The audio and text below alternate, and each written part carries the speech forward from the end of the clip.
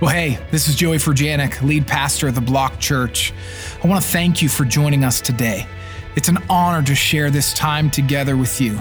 We hope this message will touch, impact, and transform your life and help take us one step further on our journey to revive every block. So glad that you guys are with us this morning. If we have not had the chance to meet yet, my name is Matt. I'm the location pastor here in the Northeast. So glad you're with us, and those joining us online.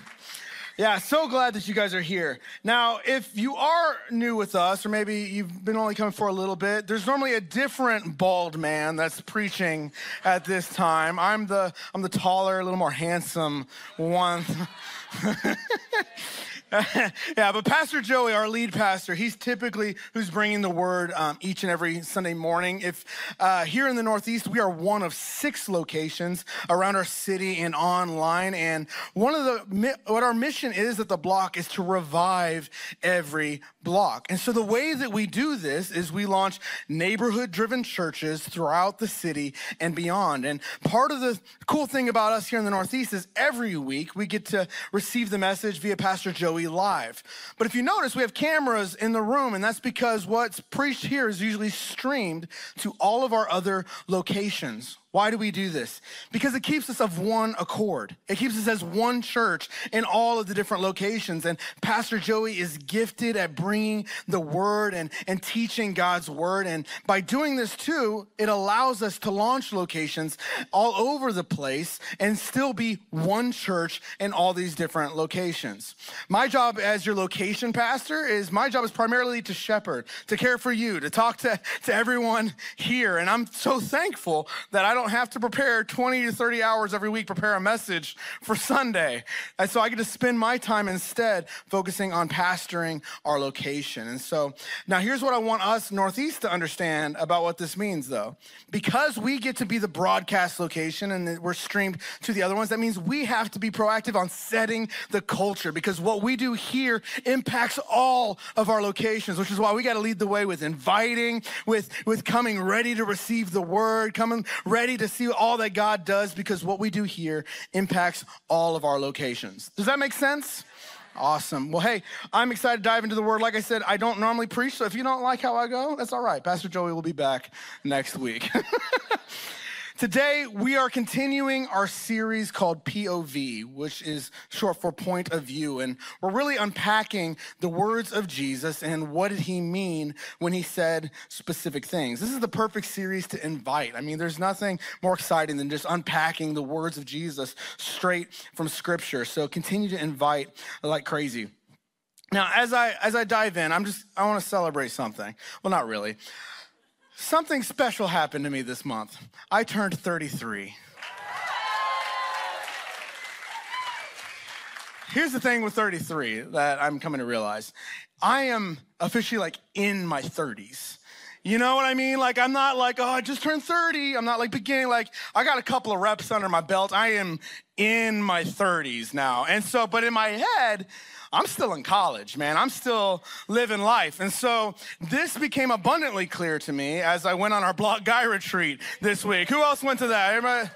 So cool, so powerful, so much fun.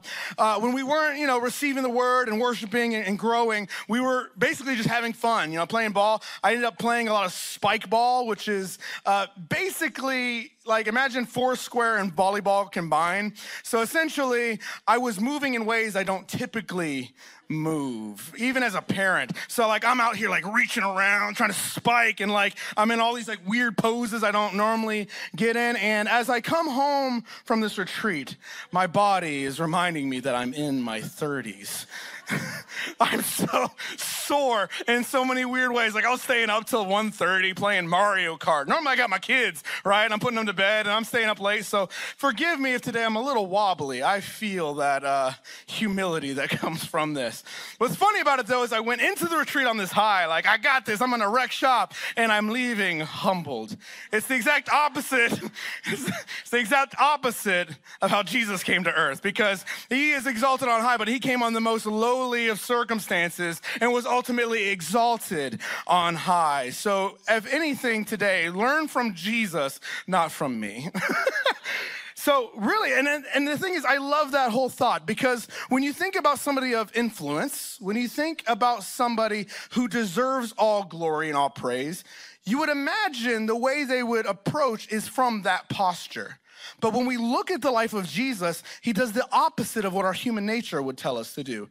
He came to earth born in a feeding trough in a small town in the desert. Literally the most humble of circumstances. The God of heaven and earth came to meet us where we're at. And in that, he models how for us to live. If the God of the universe is willing to be on the lowest of circumstances, how much more should we not be pursuing accolades, pursuing things for ourselves, but humbling ourselves with Jesus? And so, what if our faith is more about, or is not about gaining influence and gaining things of this world, but rather, what if it's actually about getting low with Jesus? And so that's my title of the message today. We're going to answer the question, how low can you go? It was put out there to like use like what is it called, a limbo stick or whatever, and I was like, again, in my 30s. No, thank you. So anyway, let's dive in. Now, so we're going to look into Matthew chapter 20, verse 28. Jesus says, just as the Son of Man did not come to be served, but to serve and to give his life as a ransom for many. Now, here's the context of what we're unpacking here. At this point, Jesus' ministry, it's pretty established. He's been talking through the parables about the kingdom of God. In fact, he just spoke about how the first shall be last and the last shall be first. And he just revealed to his 12 disciples, the guys closest to him, that he was going to be delivered to the religious leaders and convicted to die, and that he's going to be flogged and mocked, and then raised again 3 days later. Now let's pause for a second. Perhaps we've heard this before, but let's put ourselves in the shoes of the disciples. Imagine who you respect most, who you're following, who you believe to be the Redeemer of all things, just told you that he is going to die a violent death, he's going to be mocked, and he's going to be ridiculed, but then defy death, all after talking about humility. That would be kind of heavy, right? Like the posture that I would respond to him would probably be from a wowed stance, right? That's not what happens. What actually happens and how the disciples respond is actually hilarious. In verse 20, it says, the mother of Zebedee's sons came to Jesus with her sons, which are two of the disciples, and kneeling down, asked a favor of him.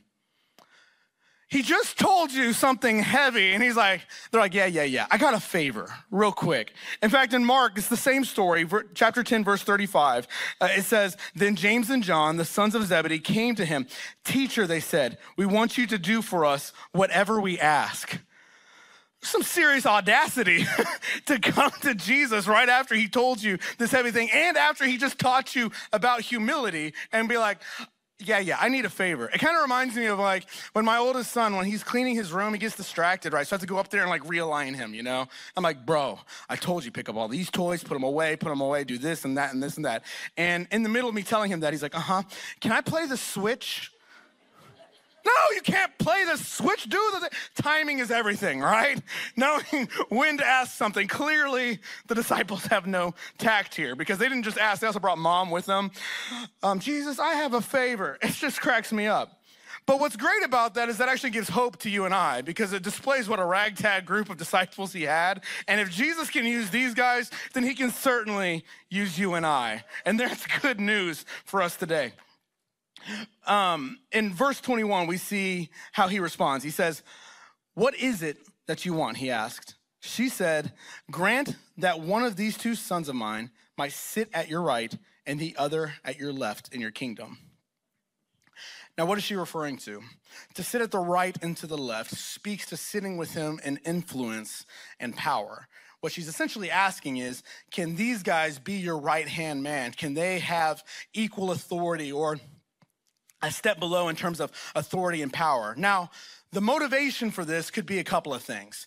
Again, it's at the beginning of Jesus' ministry, and they're realizing and they believing that the Messiah, in many of the Jews' minds of that time, they were hoping for a political Messiah or a Messiah that was going to overturn Rome and restore independence to Israel and set it forth that way. So they could have been thinking in that vein of thinking, okay, when Jesus overturns this, I want to make sure that I've got my dues, I want power. They could have even been fearful about, the turmoil that may have been coming up with following Jesus, and they're just making sure that they get theirs. But the interesting thing is that I don't think they understood the gravity of what they were even requesting. And this is true for us too, because a lot of times we come to God with these big asks, right? Like, God, I want this. I'm praying for breakthrough in this, but we haven't actually thought long term about what that ask actually involves. Because with God granting certain things, it comes with a cost. It comes with additional obstacles. Like, for instance, we're asking God, give me this blessing. Well, with that blessing may come new burdens. We're asking for God, give me increase my salary, increase my responsibility. Okay, with that though comes new stresses, comes new things that you have to steward really well, comes new obstacles. God, give me knowledge. I want more knowledge. Well, with that knowledge comes a responsibility to use that knowledge in a wise way. If we're praying, God, give me kids, that's great. Having kids comes with a cost of raising kids, providing for the kids. We're asking, like things like sex. Sex comes with a cost of connection, both physically and spiritually. It's not a passive thing. We're asking for, a house. A house comes with maintenance, comes with homeowners association, right, Bucks County? I got my stoop. That's all I got, man. And it's a different color stairs than my neighbors. That's what I kind of love about it. Anyway. But continuing in that, with freedom comes new responsibilities in that freedom. There's responsibility that comes with that. With hearing God's voice, often we're like, God, speak to me. I want to hear your voice. Well, when you hear his voice, you then have to be obedient to what he says. When you hear what he's saying, you have to respond then to what he's speaking to you. If we're saying, God, forgive me, I carry guilt, I carry shame, of course he's going to give you forgiveness, but with that forgiveness means you now have to forgive others in the same way that you've been forgiven. Salvation, freely given to each of us, available to everyone. God, rescue me, make me new. But with that comes service in his kingdom. With that comes with sonship and playing a role in the kingdom of God. When we ask for something, we need to think in terms of what all does this ask entail? And the problem is a lot of times we're just reactionary in how we think. Like, I want this, and we don't think long-term about what it is that we're actually needing in a scenario. Jesus realizes this and recognizes this when he addresses them. He says in verse 22, "You don't know what you are asking," Jesus said to them. "Can you drink the cup I'm going to drink?" "We can," they answered. I can't help but read sass in the weekend. Like, literally, Jesus' quote ends, their quote picks up. "We can?" The answer is so quick. And I'm going, Jesus is literally clarifying, trying to slow them down. Can you drink from the cup that I drink? They didn't even ask what's in the cup. Like, I would want to know. If he's warning me and cautioning me, I feel like we need to know what that's involved with. And they're just reacting. Yes, we can. I can do whatever. And again, a lot of times, this is how we live our life. Reactionary. We're not thinking long term. Our focus isn't on a direction that God's giving us, and we find ourselves reacting. It's like, I want that. I want that. Hey, how come they have that? I want this. It reminds me of like when my son has, no, I'll tell you about this later. Talk about my kids all day. But we end up reacting, right? And if we live a life where we're entirely reactionary, we'll never get anywhere on purpose, because where we end up is entirely based on what happens to us. And so we end up in a place we never thought we would be, because we're living a life just reacting and responding to things around us, as opposed to living with intention and with direction and with focus. So if they had paid attention to this moment, they would be quick to say, hang on, so what's in this cup? And we see that they didn't understand what that was by how they respond later. You see, the cup that Jesus is referring to is the cup of burden. It's the cup of suffering that he was about to face. In fact, it's the same cup that he refers to in the Garden of Gethsemane when he says, God, please take this cup from me. It was so heavy that Jesus is saying, if there's a way, Father, in your will, remove this cup from me. The disciples clearly did not understand what he was referring to because in that very garden, at a time where Jesus needed them the most, they were sleeping while Jesus was praying. And the thing is that we need to understand about all of this is if we're saying, I want to follow Jesus, I want to pursue him, because, I was like, I'm a Christian, right? Well, if we're going to say that, and if we really are surrendering our lives to Jesus, we need to understand, what does that actually mean? What is the price for doing so? What is it that means for our life? And if you look at how Jesus lives his life, he lives a life on low, which is ultimately valued on high. He doesn't try to live on high, get all the accolades and all things that he wants. He is the most humble of all, and that is in that humility that he's ultimately exalted. When I was in college, me and my old roommate, Thomas, we were like best pals, and we did a lot of dumb things, not even like irresponsible things, like just literally dumb things, like climbing buildings. And so we kind of had like this mentality, right? Well, eventually, he and I, we met our wives, we got married, we settled down, we were being a little less stupid, we got employed. It was a miracle. And, as we kind of entered this new phase of life post-college, I was working at a church at that time, and he got a job offer at a church in California. And so we were kind of like, man, it's kind of the end of an era. He's like, well, let's do one last hurrah. Let's, and our hurrah is not the hurrah I think you're thinking. Because what we used to do is we used to do long distance skateboarding and like downhill skateboarding all the time. And so we were like, what if we just got on our boards and skated from Shawnee, Oklahoma, 30 miles to Oklahoma City in 6-degree weather in January? And that is what we decided to do. And now here's the great thing. We didn't train at all. Like literally, it was like I was living my married life, getting that like dad bod going. And I was like, let's do this. Saddle up and skate in the cold. And it was brutal. Listen, so like when we took off, it was so cold that the little water hose that I would use to drink water, it kept freezing. So I kept having to like break it so that the water would actually flow through so I could actually drink water. At like the halfway point, he and I were cramping so badly. So like when I'm skating, I'm doing this, right? So this calf was cramping, this calf, and this thigh just the whole time. So I'd be like, and I'm not gonna lie to you, a good chunk of that skating trip was me carrying the board, like this up a hill and then hobbling on it and going down. When we were about 3/4 of the way through, I saw a coffee shop showed up called Heavenly Grind, and we were like, thank you, Lord, he provides in miraculous ways. But guys, here's the thing, we eventually made it. We did it. We skated 30 miles in 6-degree weather. I don't know if clapping for that's worth it. It's just stupid, really. But here's the thing. The goal wasn't simply to go to Oklahoma City, right?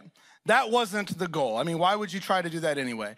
But the goal was to bond with my friend. The goal was to experience overcoming something difficult with a friend. And in that, we bonded so much, we made memories. Heck, I get to share this goofy story with you today. And here's the thing that we need to understand.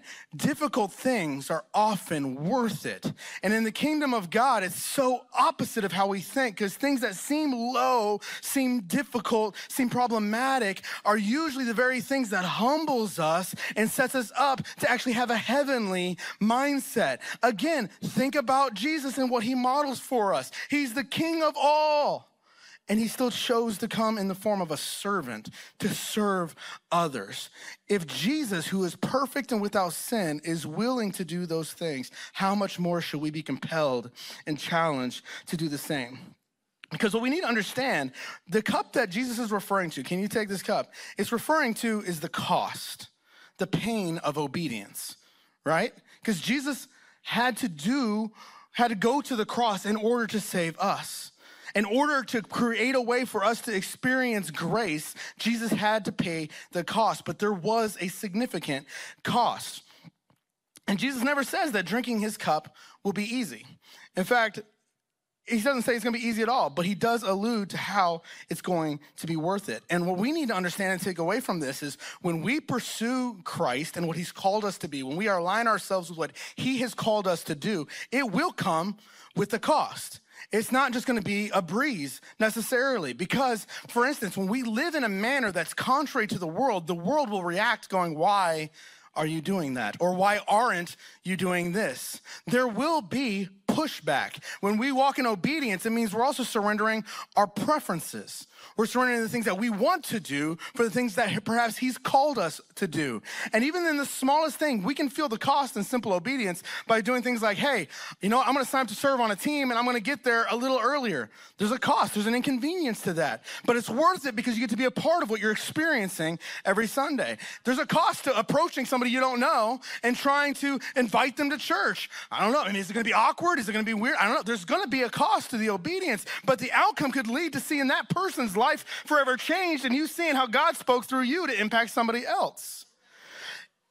There's always like leading a group. It's an inconvenience to your schedule, taking the time to do something when you might want to do something else, but the outcome is so worth it. There's always a cost. Being a Christ follower is not meant to be convenient and easy, but it's 100% absolutely worth it.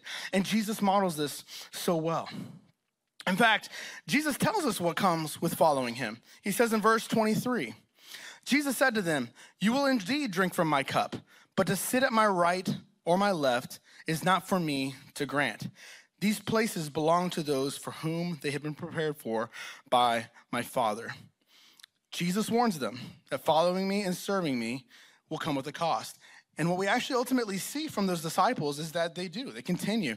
And it results in many of them being martyred, dying brutal, painful deaths in their lives because of the cost of following Jesus.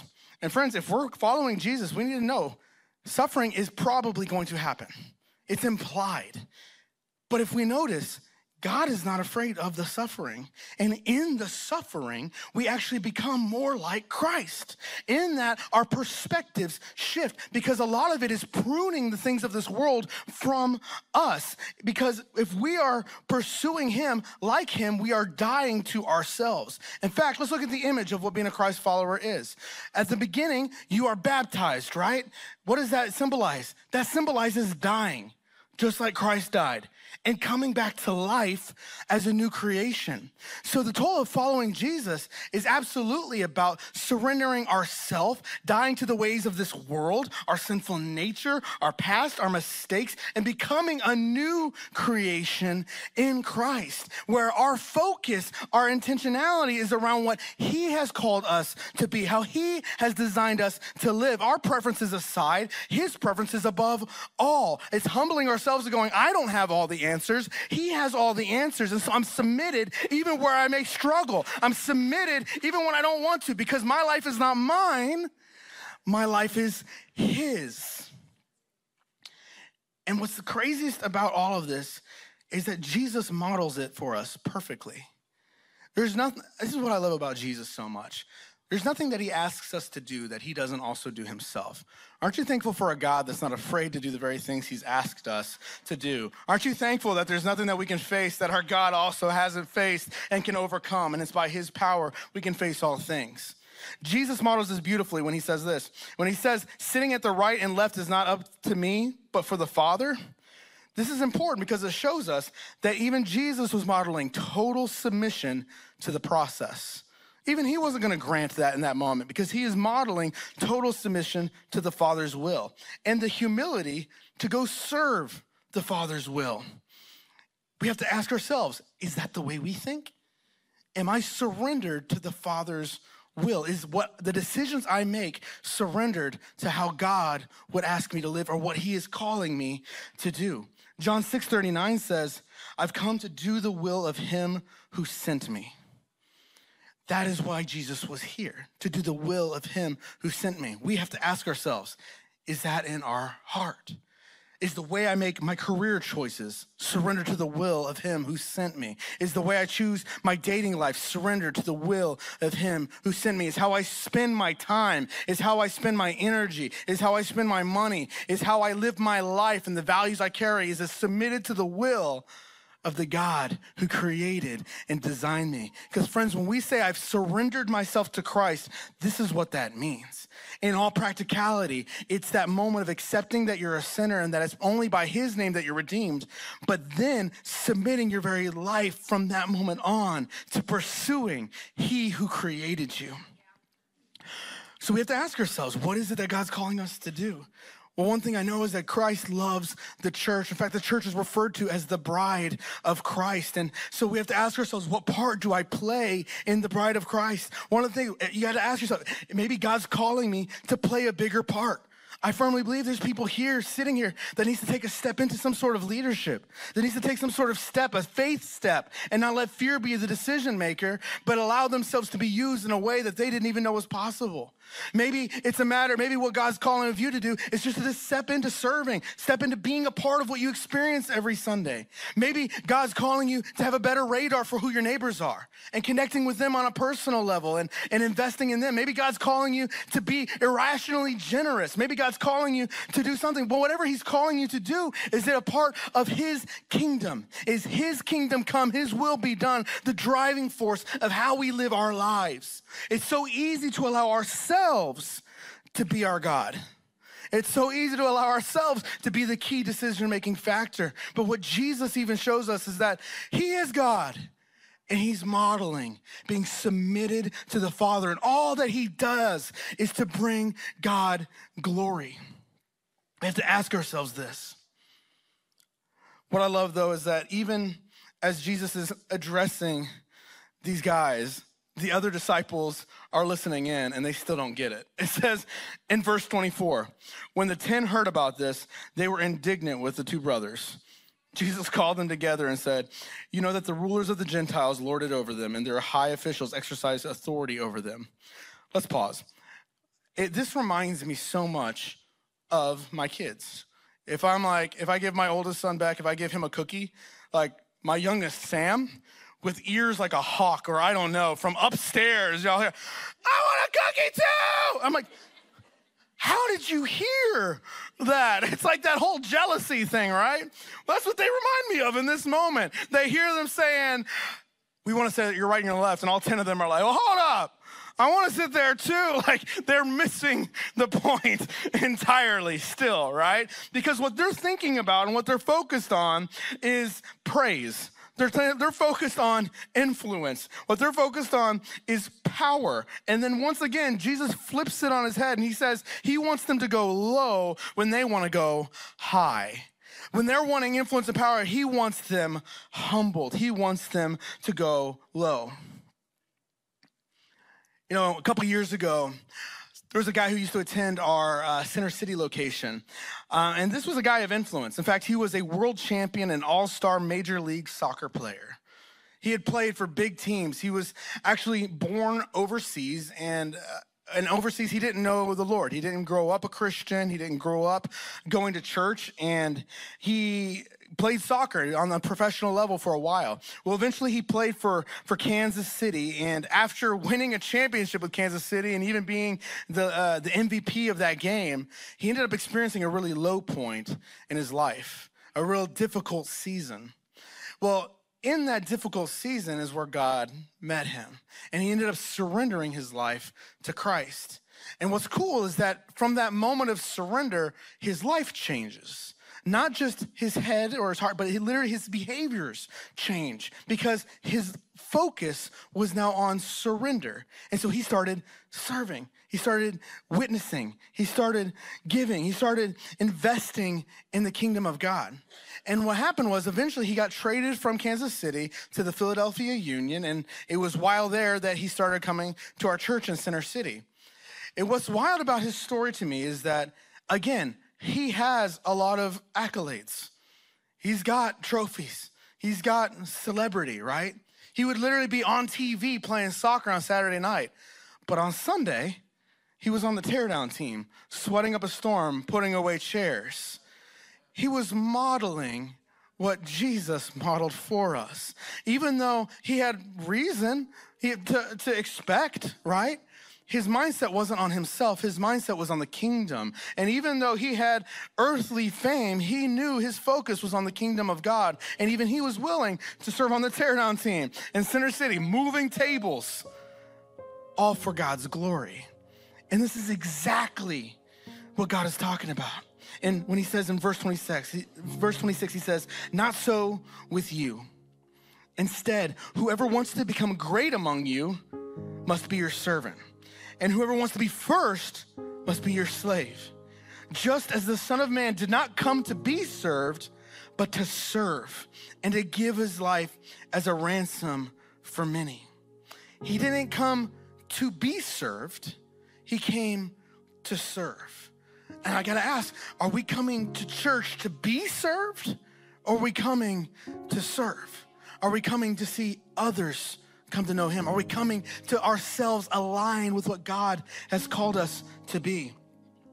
Now, let's not be triggered by that word slave real quick. Jesus is making a direct contrast in why he says this word. Because in the kingdom community, what we need to understand is that status, money, popularity, none of these are ever going to be prerequisites for leadership. Those are earthly gauges. Humble service is the great prerequisite. Humility is that factor that leads to influence. Why? Because that's what Jesus did. Jesus models that. Because when we're humbled, it reveals that we have a heavenly perspective. Because if we have a heavenly perspective, we realize that we're sinners. And we realize that we're broken. And that apart from grace, we have no way of eternity. And that we're condemned.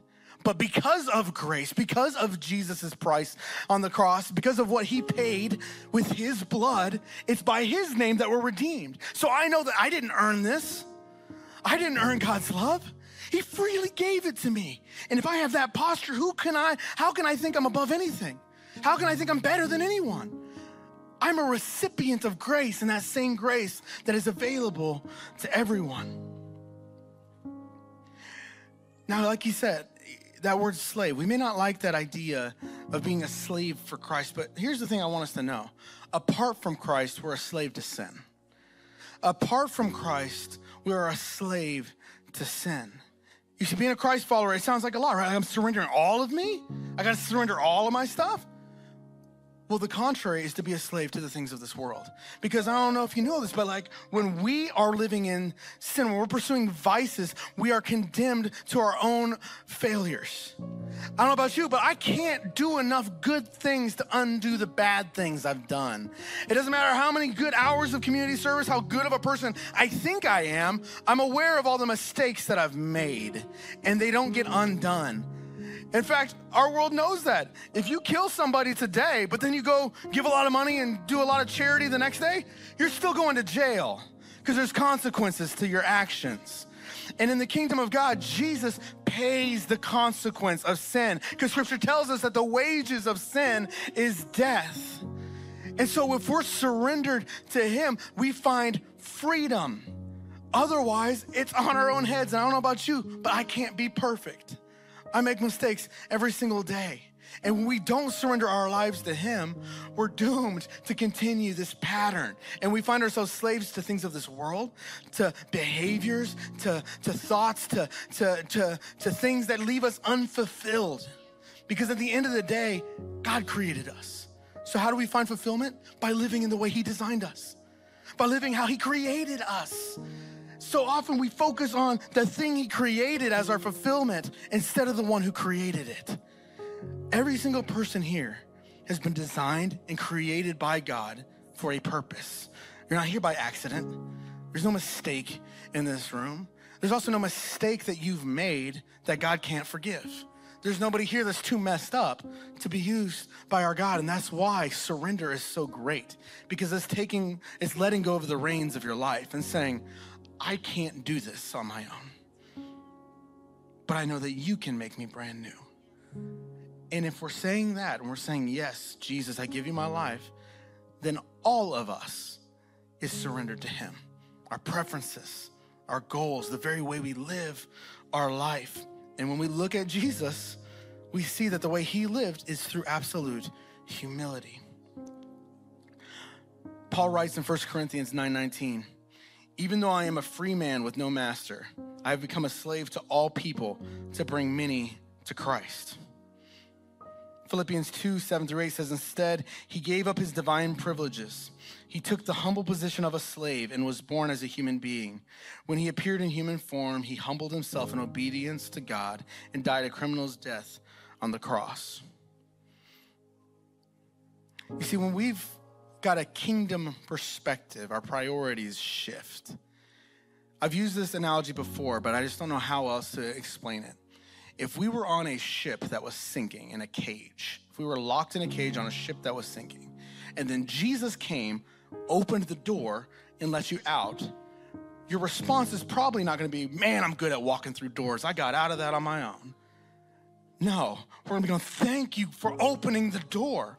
But then our mindset should also go, I got to tell everybody else in this cage that Jesus just opened the door and that there's a way out. We don't have to be doomed to the ways of this world. Christian, if we've given our lives to Christ, that's what's happened. He's given us a way out. We don't have to be doomed to the ways of this world anymore. And now we should feel compelled to share that with everyone. We should be compelled to live our whole life motivated, understanding that this life is temporary.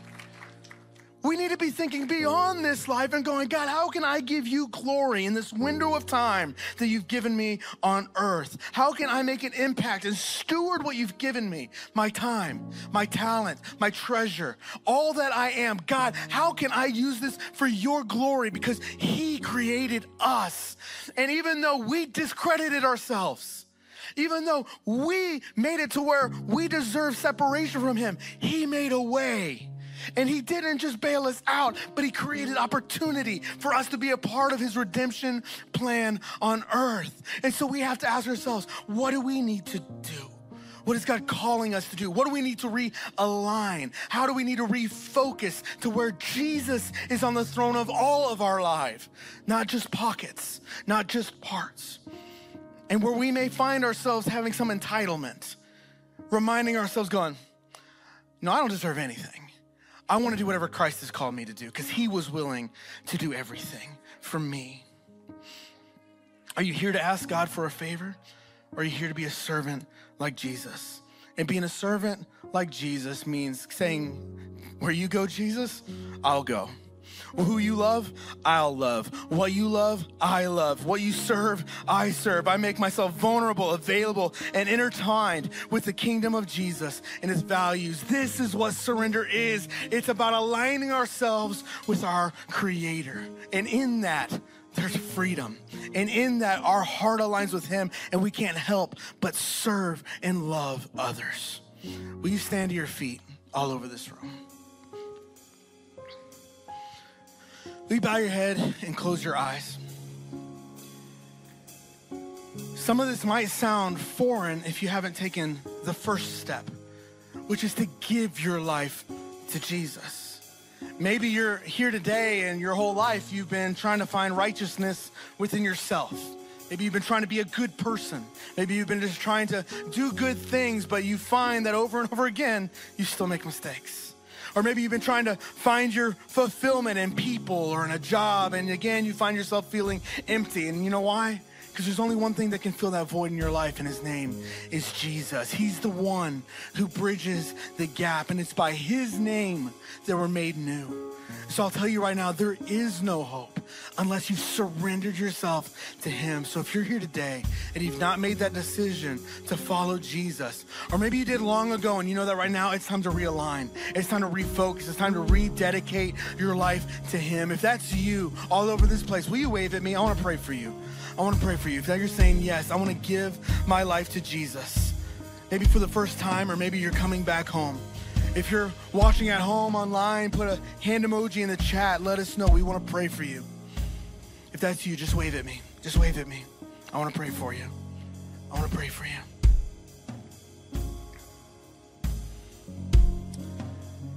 Well, church, I'm going to pray for us and just pray that God seal this in our hearts. Father, I thank you for who you are.